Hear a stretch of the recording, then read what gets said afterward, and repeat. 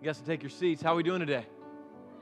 Man, anybody blessed by the worship and the worship team today? Anybody? Amen? Amen?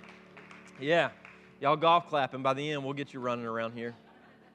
It's where you come in. You come in cold, you leave on fire, you come back cold again. What's happening in between your weeks that make you come in so timid towards Jesus? I don't know. We're going to figure it out. We're going to figure it out together.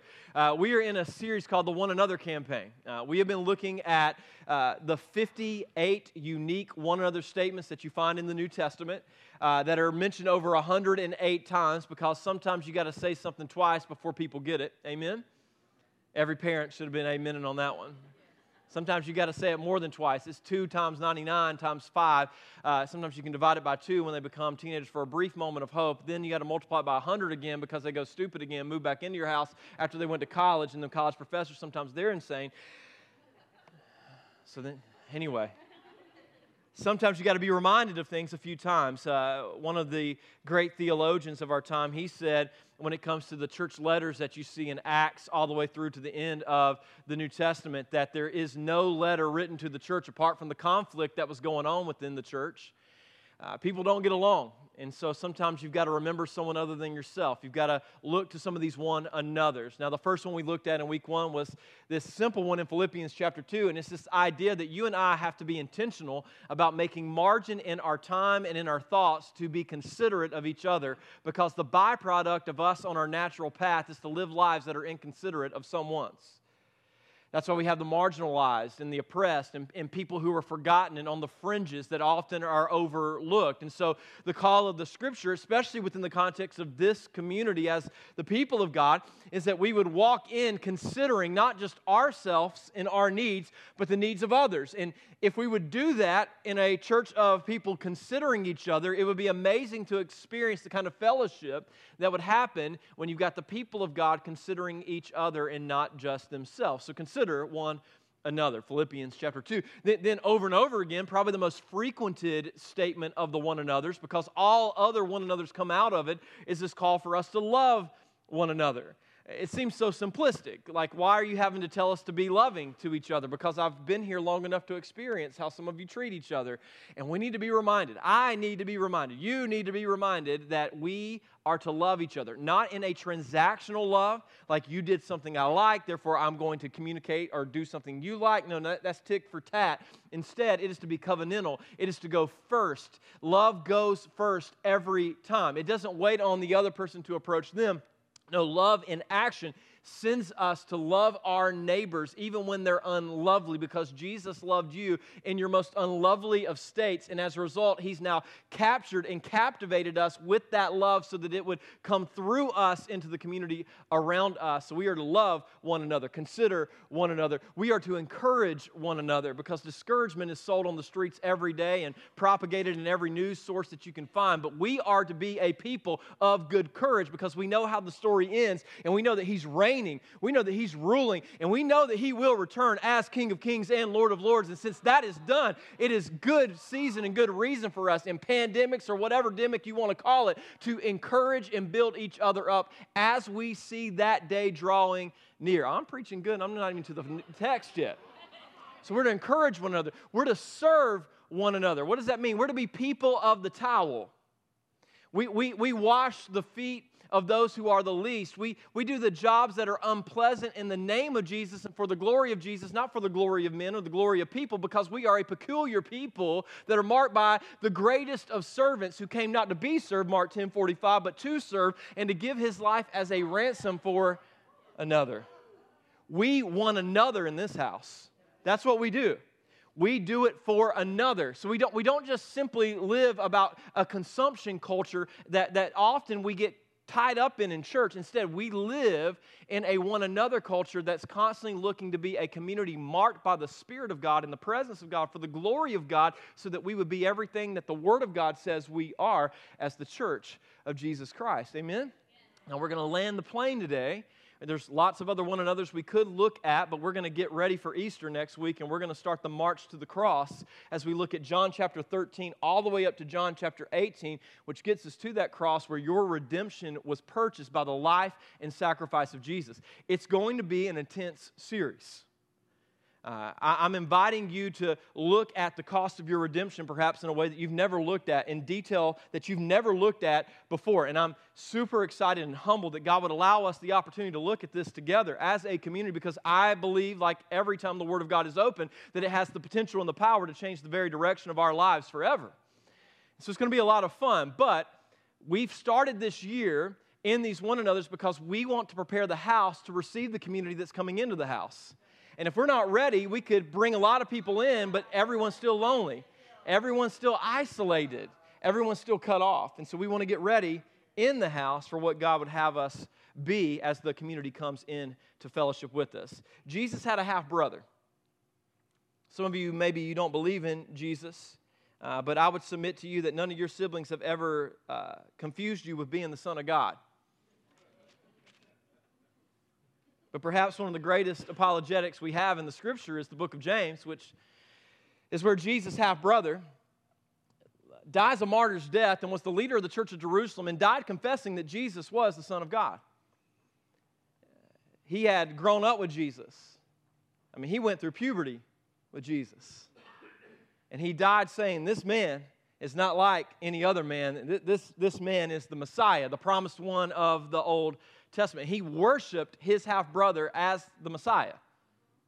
It's an interesting apologetic to consider that many of us often have dismissed. Now, today's one another comes out of one verse in verse 16 of chapter 5 of the book of James. I want to read it to you and then break it down for a few minutes. James chapter 5, verse 16, it says, confess your sins, or therefore confess your sins to one another and pray for one another that you may be healed.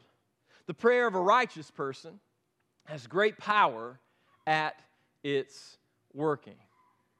So therefore, confess your sins and pray for one another. James 5:16. Now, I love the word therefore. It gives preachers an opportunity to jam in more scripture than they've already given you, because therefore means prior to this, there's a statement that was made that gives reason for the application that's now coming forth. So prior to this, James has said something that gives reason for you to then get bold enough to go, here's the junk in my closet that I don't talk to anybody about. I want to confess it, not just to God, but to a community of people that could take that, weaponize it, and use it against me. But instead, because of something that James has said, there's reason for me to bring it in front of a community so that there may be healing that comes to me. So there's a part of my healing from sin that is tied not just to my vertical confession of sin to God, but my ability to communicate it and share it in a community where it's shouldered amongst other believers around me. Are you tracking with me? Now, what is that there for? What is the reason that we're to be of that kind of courage? Well, verse 13 begins this section in your Bible called the power of prayer. The power of prayer. Now, prayer is an interesting thing for a lot of us. You've got some of us who are prayer warriors. You love to pray. Your first reaction when you sense the temptation to worry is to bend your knee and to pray. And then there's a lot of us that prayer's always been an evasive idea. It's something we've done. Like, how do you do it right? Am I doing it wrong? Is there a wrong way to pray? Is there a right way to pray? Why is it when they pray, it feels like God's near, and when I pray, it feels like nothing's happening? And so there's a lot of us that struggle in this area of prayer, but the application of verse 16 depends on your belief in the power of prayer that's mentioned in verse 13. And if you don't believe that prayer is powerful, then there's no reason to come forward and confess your sins to each other, because you don't actually believe healing comes through prayer to begin with. Now, I'm not saying that, because if I were to ask, how many of you believe in the power of prayer? Everybody like, amen, church, amen, believe in the power of prayer. How many of you bent your knee instead of worried this week over what was going on in your life, though? That's where the rubber hits the road. You see, for a lot of us, we've sat the whole week in this isolated state of worry, not knowing that worry is a signal that it's time to pray. We spent this whole week in our mind in uncertainty, not knowing that uncertainty, when you don't know the future, because you don't, when you don't know what's going to happen with the health thing going on, because you don't, when you don't have control over time, because you don't, that is an invitation for you to turn to the one who holds the future, owns time, and created all of it, and has the power to step into it, and already has done it in Jesus, and does it over and over again miraculously through His Spirit still to this day, that you turn to Him who actually can change what you can't change. Are you tracking with me? Now look at verse 13. This is what it says. Are any of you suffering? I would submit to you the answer is yes. That there are a lot of people in the house. I know you're like, he's asking this question to the church of Jerusalem. I get that, but let's ask it to ourselves. Are any of you suffering? Let him pray. Is anyone cheerful? Let him sing praise. Now, here's what I love about the text.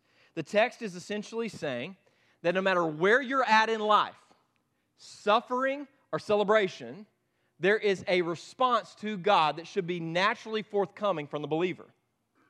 If you're in the pit, pray. If you're on the pinnacle, praise. But no matter where you're at, let the name of Jesus be coming out of your mouth. That's the invitation that we see in James 5:13. It's that prayer is a call to action that we come to regardless of the season of life that we find ourselves in. This invitation and call to action presume your agreement on the need for prayer and your belief in the power of prayer and healing that God can only bring through prayer. And so for some of you, let's just be honest, we are practical atheists when it comes to prayer. We may in words say we believe in the power of prayer, yet we spend less than 5 minutes a week in prayer. And it's not about the quantity, it's just it's to be a constant conversation that happens from a believer that loves Jesus and is close to Jesus. 1 Thessalonians says that we're to pray continually, so it's an ongoing conversation. Charles Haddon Spurgeon, who's known as the Prince of Preachers, was in London walking with a friend. They were going through the busiest intersection in London, and he just stopped one day. His friend kept walking and talking with him, and his friend looked back, not knowing what was going on, kind of like, what are you doing back there in the middle of this intersection? And after a moment, Spurgeon lifted his head and kept walking, and his friend, when he got to the other side, said, "What was that about?" And he said, "For a moment, I lost my sense of conversation with God, my sense of prayer. I wanted to stop until I picked it back up and moved forward. I didn't want to take a step without having that kind of fellowship with God." Now, I know you call that weird, but the Bible would call that normal. So your normal version of Christianity may not be biblically normal, and that could be a problem. It may be comfortable for you, but it's not normal, and I want to be normal biblically, not normal culturally. Making sense? So let me give you a couple of examples of some people that give us reason to believe in the power of prayer in case you don't yet believe in the power of prayer. Let me point to a couple of people who we could use their witness to give us courage in maybe the place of doubt in our own prayer life. First, let's look at the author, Jesus' half-brother James. I've got a picture of him. I think it's more of a European version of him. They now have an app on Instagram where you can see what culture you would look like if you were from a different ethnic background. So you can look at like a Russian version of you and a Chinese version of you. So I think this is European James. James was Jewish and from the Middle East. Anyway, but nonetheless, there he is, James, Jesus' half-brother and leader of the church of Jerusalem that suffered and went through a ton of hardship. Now, Eusebius was a Jewish historian, and it's noted in his notes that James earned the nickname Camel Knees because of how swollen his knees were from hours of prayer and praise. In fact, the reason he's believed to have been martyred is that they knew where he was going to be when they were trying to kill him. They wanted to kill him because he told at this council in Jerusalem, he determined that the Gentile Christians didn't have to follow the ancient Jewish laws in order to be accepted into fellowship, which made the Jewish people who were more about their cultural background than they were about being biblically faithful in the new covenant walking with Jesus. It made them upset to where they wanted to kill him because they were losing their tradition. Not that happens in the American church today. They knew where to find him. He was on his knees praying because his knees were worn from being in prayer to God. How much does the writer of James 5:16 believe in the power of prayer? Well, his knees bared the marks of how much he believed in the power of prayer, and he was affected physically because of the amount of prayer that he was praying. Now, many of you have heard of athletes who later in life were crippled from the impact of sports on their bodies. I played 2 years of collegiate basketball against large people who I think came from Goliath's background. My back hurts because of 2 years of college basketball. My ankle, I sprained it 3.5 weeks ago. It still is the size of a small softball, and it will not heal because of how many times I've rolled it through I hurt. I go to CrossFit now, and in my 20s, I would do CrossFit. It's no problem. Like, yeah, let's bear crawl. Let's do some more of these devil press things. Just kill it. And now I go twice a week, and I crawl the rest of it. I bear the marks and the pains of what I've done physically in sports. One of my favorite singers is a guy named Steven Tyler from a band called Aerosmith. Any of you ever heard of Aerosmith? Pink is my new obsession. Okay. I in 6th grade, went and saw Aerosmith with my cool Aunt Peggy.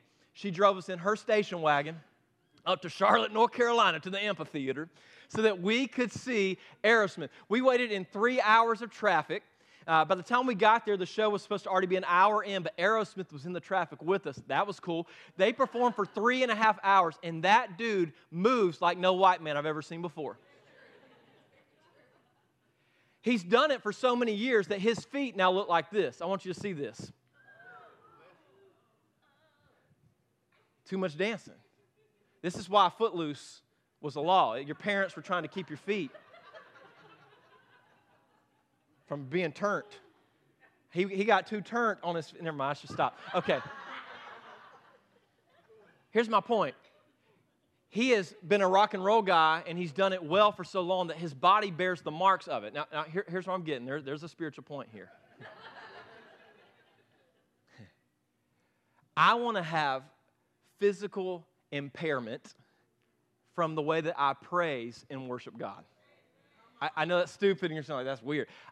It's like Jesus heals everybody. I get that, but my point is, I want to preach hard. I want to worship in such a way that the things that ail me later in life are not the sport career, are not the rock and roll stuff, but I'm a worshiper of God. I want to bend my knees so much and spend so much time here worshiping God that my knees begin to suffer physical pain because my spirit is so longing to be vertically connected to the King of Kings and the Lord of Lords.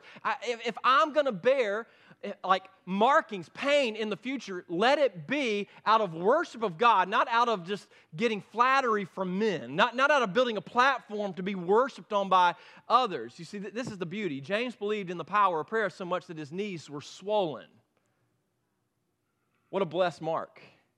Now, on top of that, there's this guy that came along later, and he was one of the greatest preachers of his era. His name was John of Antioch. He's also known as Chrysostomo. And he took the time to build together everything that the Scriptures teach about what prayer did.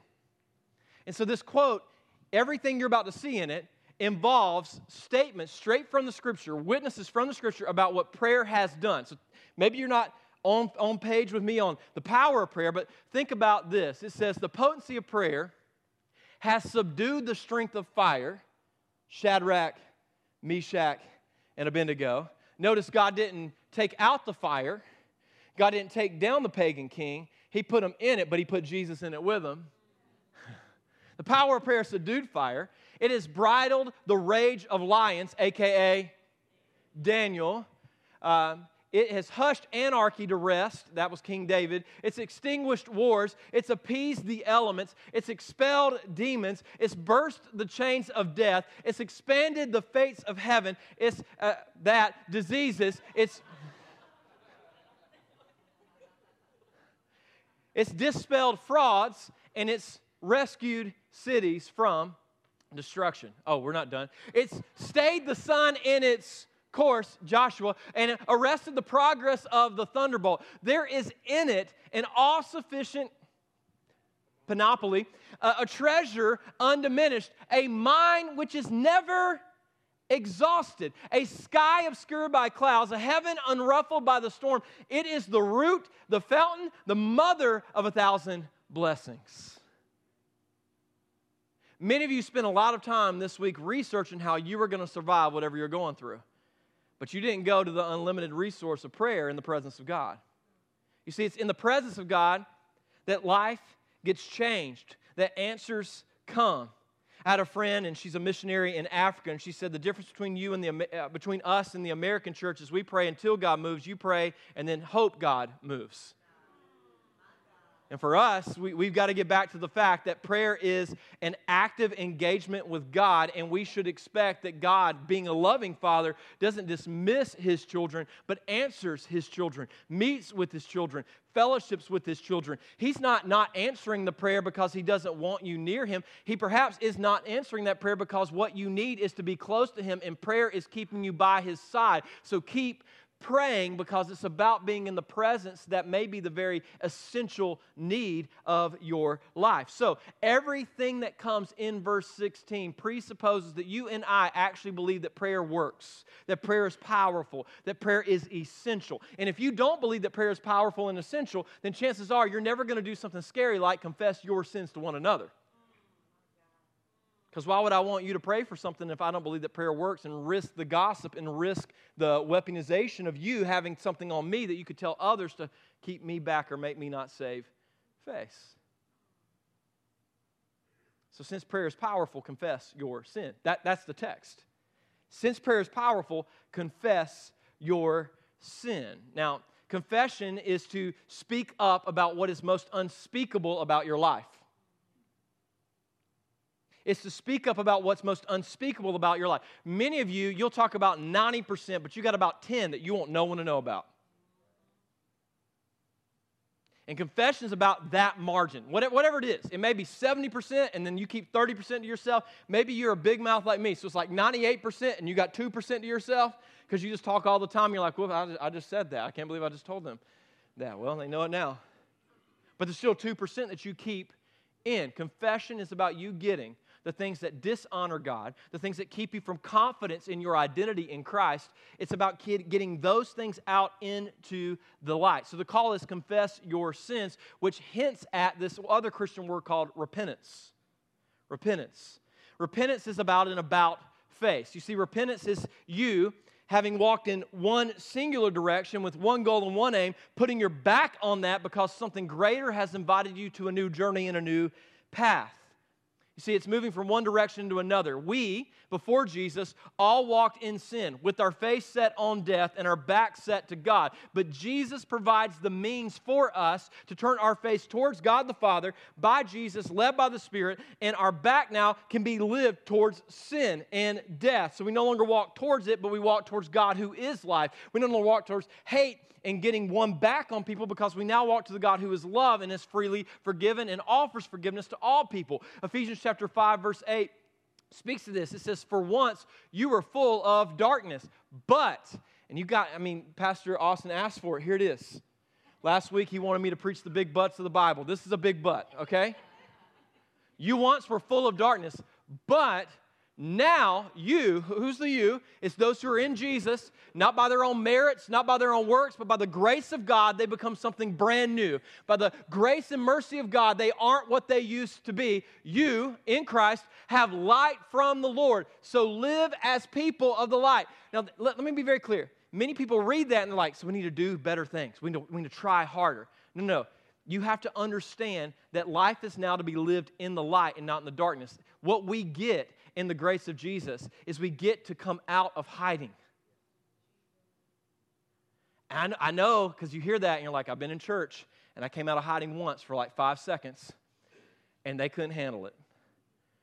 The Christian life is a life in the light. It's a life that refuses to be marked by darkness. But it's a experience that the majority of us as believers rarely ever have. Like healing repentance. Repentance that brings a restoration with it. It's something that many of us speak of, but we never experience personally. And I want you to experience the freedom that comes when you confess your sin within the context of a community. Now, let me warn you. Repentance is costly. It's costly. It's costly first because it took Jesus' life and blood to present you the opportunity. Many of you think you have a right to repent. No. There's no right apart from the blood of Jesus for you to even turn towards God. If He didn't love you first and pave the way for you to come to God, then there's no opportunity to turn around. So it took His very life for you to have the right to walk in the light, yet many of us are okay with doing what Satan does, and that's some days in the light and some days in the dark. Presenting ourselves before God on Sunday, but living in darkness on Monday and Tuesday. This is not the way of the believer. We have been called to walk in the light even when it's uncomfortable, even when it causes us not to be able to save face, even when it makes us look needy, like we need others or we need God and His grace around us. It's costly. Jesus' life and death paid the path for it. It's costly, number two, because it demands healthy humiliation before others, and some of you don't like that word. I told you a couple weeks ago, my biggest goal is not to build your self-confidence, it's to build your God confidence. I am not in the game of you being confident in yourself apart from Christ. I am in the game of you growing and how strong you are when you stand on the rock that is Jesus in your identity, in your gifting, in your living, in your breathing. That's what I want to build up, because that other stuff is broken and passing away. You, in and of yourself apart from Jesus, that's burnt up in the fire. What comes on the other side of the fire is what is founded in, funded by, supplied by the work of Jesus in your life. So I want great God confidence in the house of God. I want us to be a people that are marked by the presence and the ongoing work of God, but it costs a healthy humiliation where we admit that we have failed God often more than we ever think that we could. You see, many of us, we ridicule Peter for denying Jesus, yet for many of you, you denied him all week. Then the worship team comes out on fire, ready to worship Jesus, and you're like, I don't know that I can worship yet, because you don't understand grace and unmerited love. So it takes 3 songs for you to get your hands from here to like here to worship God, because your identity is still built on yourself and not on God. Does this make sense? Dietrich Bonhoeffer, he was a martyr in World War II. He wrote one of the best books in all of Christian history apart from the Bible, in The Cost of Discipleship. If you've never read it, it's a phenomenal book. He died a martyr's death, hung from the gallows for his faith, because Christianity is always a threat to a government system that seeks to suppress a group and oppress a group of people, because the book of the Bible has always been a book that reaches the marginalized and calls the oppressed to a freedom that cannot be marked by temporal time. And that's a dangerous thing whenever you're trying to control people within the context of time. And so Dietrich Bonhoeffer said this in his book, Life Together: confession in the presence of a brother is the profoundest kind of humiliation. And this is good. Listen, it hurts. It cuts a man down. It's a dreadful blow to pride. To stand there before a brother as a sinner is an ignominy that is almost unbearable. In the confession of concrete sins, that's the key. Many of us, we're like, oh, I do that. What did you tell them?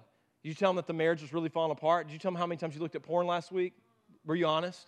Did you tell them about the bitterness that you won't let go and the unforgiveness you're holding on in your heart and you don't know how to let go of it? Or did you just say, I'm fine? Because that's church clothes. We don't wear church clothes up in this place. No. Confession isn't church clothes. Confession is not like I'm saving face. I had a friend, my first accountability partner. I know this is crude and crass, but I'm just going to be honest with you. He looked at me, this changed my life, and he said, Russ, when we get together, you can either save your face or you can save your ass, but you got to determine which one, because we can't do both. I get that that's offensive, but I mean it to jar you, because some of you are more worried about saving face than you are about being healed.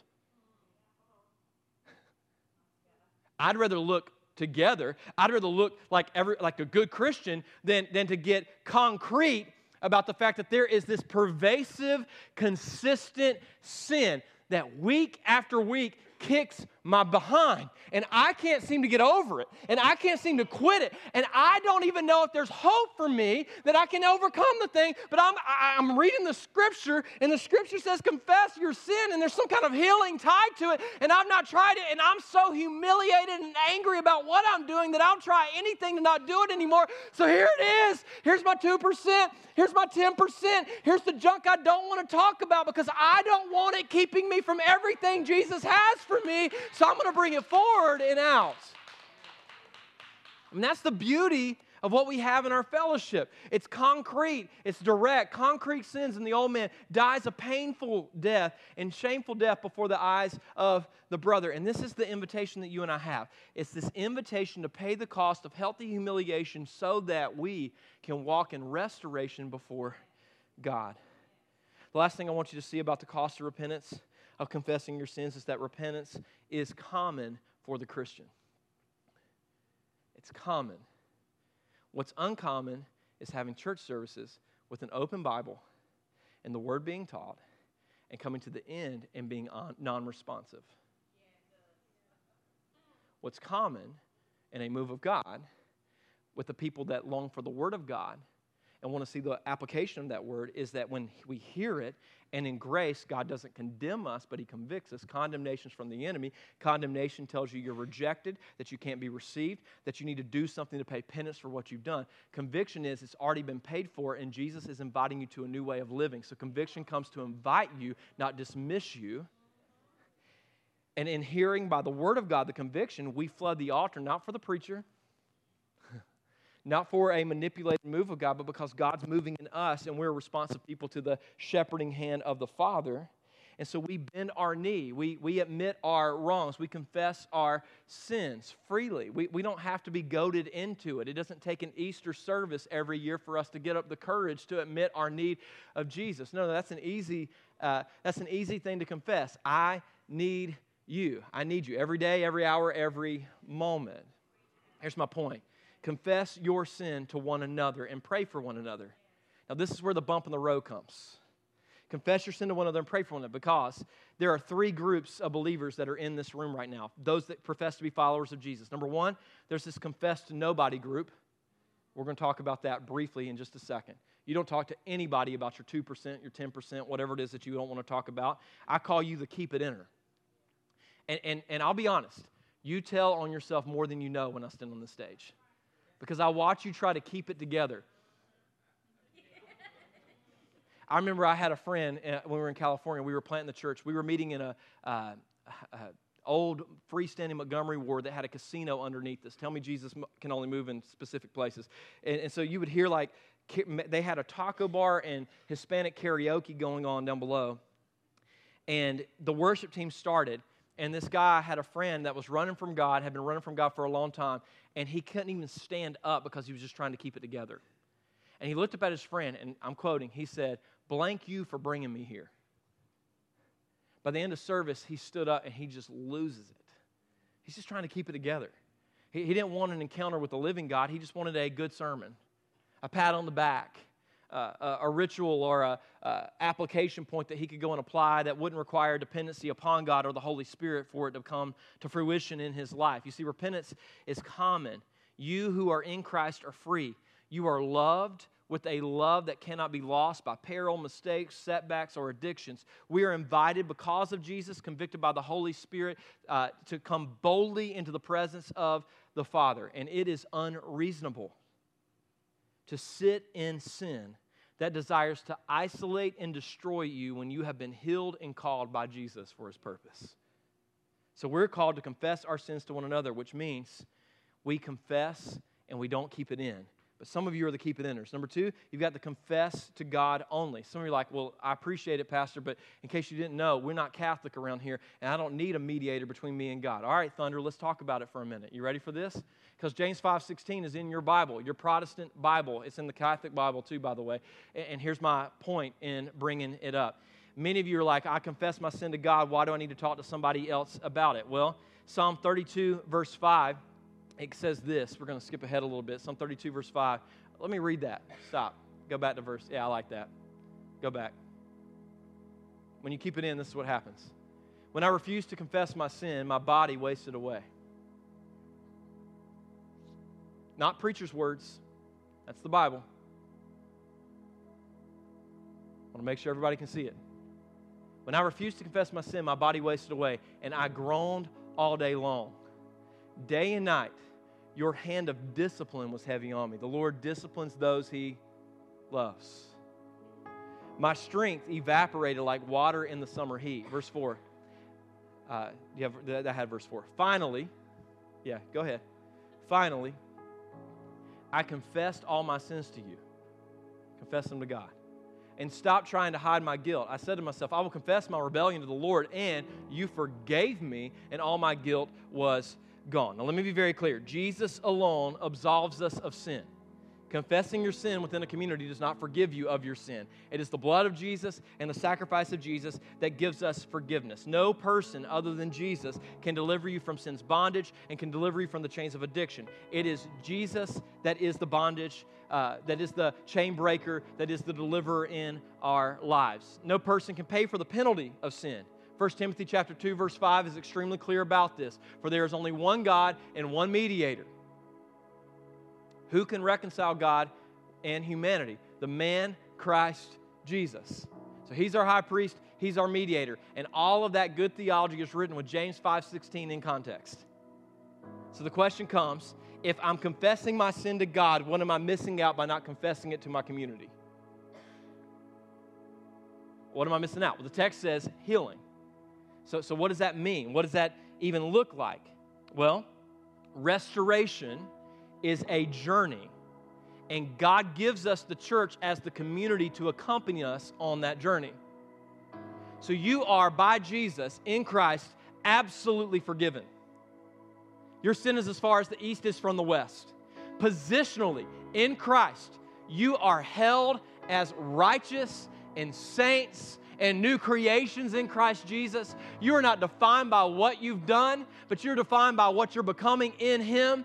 This is the beauty of the gospel. That is all His work. However, though you are positionally righteous, many of us still are walking in the path of unrighteousness, and I need a community that I can get in front of, sometimes in a humiliating state, and say, look, I can't believe I'm still here. I can't believe I circled back to that. I don't even know how this became a good idea in my mind, but I walked back into that. I did that again. I let my family down again. I was not a good parent and disciplined in anger that I'm embarrassed that's still within me again. And I don't know why I keep doing it, and I don't know why I'm bringing it up, because it doesn't seem like a lot's changing, but I see the Bible, and I believe it's true, so I just want to tell you, I need you to pray. Notice what it says. Confess your sins and pray. Not confess your sins and get advice.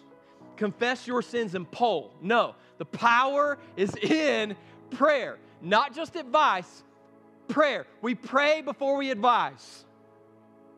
Many of us in Christian circles, we advise before we pray, and that's why we got so many problems. No, we pray before we advise. So I confess my sins to you, and the call is then we pray for each other in that moment, and healing comes.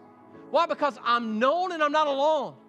Why? Because I have community that's walking around me, mirroring to me the covenantal love of Jesus that I don't believe I deserve. Giving me an ear that I don't believe should hear. Giving me a presence that I feel like because of my actions, perhaps I betrayed and don't belong in the presence of. You see, restoration is a journey, and it's a journey that is meant to be communal. So what does that look like at 4 Points Church? Because isn't that cute? I talked about confessing your sins to each other, and you're going to go home and do nothing with it. What does it look like at 4 Points Church? Well, that's why we created groups. Because what we're going to do in a few weeks in groups, as you've built trust, so you're like, this was a trap. Yeah, that was a trap. You're playing checkers, we're playing chess, all right? What you're going to do in a few weeks in group is, at the end of the night, you're going to one another in the beginning, you're going to study some content through Right Now Media in the middle, and then you're going to split up into groups that are small enough for you to get honest enough, boys with boys, girls with girls, and you're going to confess your sin and pray for each other. And that's going to be common weekly in this church. So we're like, well, this ain't my church. Easter's coming. There's other churches you can sit, plop, pray, and pay. I don't need you to sit, plop, pray, and pay. This is a movement, not an entertainment industry. I'm not here to cater to you. I'm here to help you identify who you are in Jesus and walk. Look, I'm serious. I'm serious. I we're like, that's just church speaking until you got to close the doors. No. I've already had to deal with that question. If everything broke down, what would I do? Guess what I would do? I would find some people, and I would one another with them, and I would proclaim the gospel to them, and I would share and confess my sins with them so that we could walk towards becoming the people that God has called us to be in whatever context we're in. It's not conducive to whether or not the church is growing or not growing, or what helps us get big or notarized in the community. I could care less about that. I want to be marked by the presence of God and the Spirit of God, and that comes through the application of the Word of God in our lives. And so we're just going to do it. We're going to try it. So you're like, well, what if it goes wrong? It may. It may. Like you may confess your sin, like the real stuff, and other people will stay guarded and closed. And you're like, I know something's going on. I was a pastor in California when this idea came to me. So I walked into my community group and said, tonight we're breaking up. And they're like, what, breaking up? I'm like, yeah, into groups. And we're going to confess our sin, and we're going to pray. And people looked at me like, you're looking at me now. So we got back there, and it was, what do you think it was? It was surface. I'm doing pretty good. Yeah. Read my Bible once last year, prayed, thought about praying, made a plan to pray. Got a committee together. We talked about praying some, reading the Bible. We didn't do it, but we thought about it. So surface. And I was so angry and frustrated, and I felt alone. Most preachers do feel alone. You feel alone. No, let me let you know. Your preacher often feels alone. You know why? Because I am not your mediator. I'm not a savior. I'm not the perfect example of Christianity. Like my son and his basketball, I almost lost it on a referee. I screw up. I do dumb things consistently, more frequently than I'm comfortable with admitting. And here's my point. I went home one night before a group, and I was just frustrated, and I caught myself in the wrong place at the wrong time, scrolling through Instagram stories, and popped up, almost in satanic timing, a story of a girl dancing in a way that was very provocative. And I let it loop. I don't even know how many times it looped. But I just sat there in it, and I was like, look, they're all lying. I don't need to talk about this. So I got into confession time with this group that's been guarded against me. And we're not going anywhere with it. And I felt the Lord go, so are you going to practice what you preach or not? And so I look around the room, and I'm like, I'm going to go first. And they're like, okay. What's a preacher got to confess? And I'm like, guys, I am so embarrassed. But just an hour ago, I watched a video that set a thought off in between my ears, and I'm afraid of where that thought could take my mind later tonight when my family's asleep. And I don't want to go there. But I can't stay in the darkness of this battle and win that battle whenever I get home. So I need you to know that I am on the verge of sin. It is crouching at my door, and I don't want it to come to fruition in my life. And I need you to pray because I don't want to fall. And that room changed. Every man became coming forward with all of it. And I'm not talking just about pornography or lust. I'm talking just love of money, indifference towards family, just confessing it. And you know what began to happen? This became really common. Putting arms on each other and getting shoulder to shoulder. And this became normal, not abnormal. This wasn't a once-in-a-lifetime experience. It was a weekly experience. Our group grew like wildfire. You know why? Because the presence of God came and the calling of confession of sin and moved in a powerful way. Our group changed overnight. It is my job at 4 Points Church to be the lead repenter. But my goal in my repentance before you is that we set a culture that normalizes repentance among us. So church, repent. You are children of the light. Do not walk in darkness. Sin may describe a season of your life, but it no longer defines the future of your life. Repent. His grace is really sufficient for you and for me. So come on, house. Repent. Confess your sin. Our prayer team's going to be here in the front. If you need to confess, go. If you need to bend your knee before God, go. If you need to bring someone to the altar and go, look, I don't even know how to say it. I can't get it out.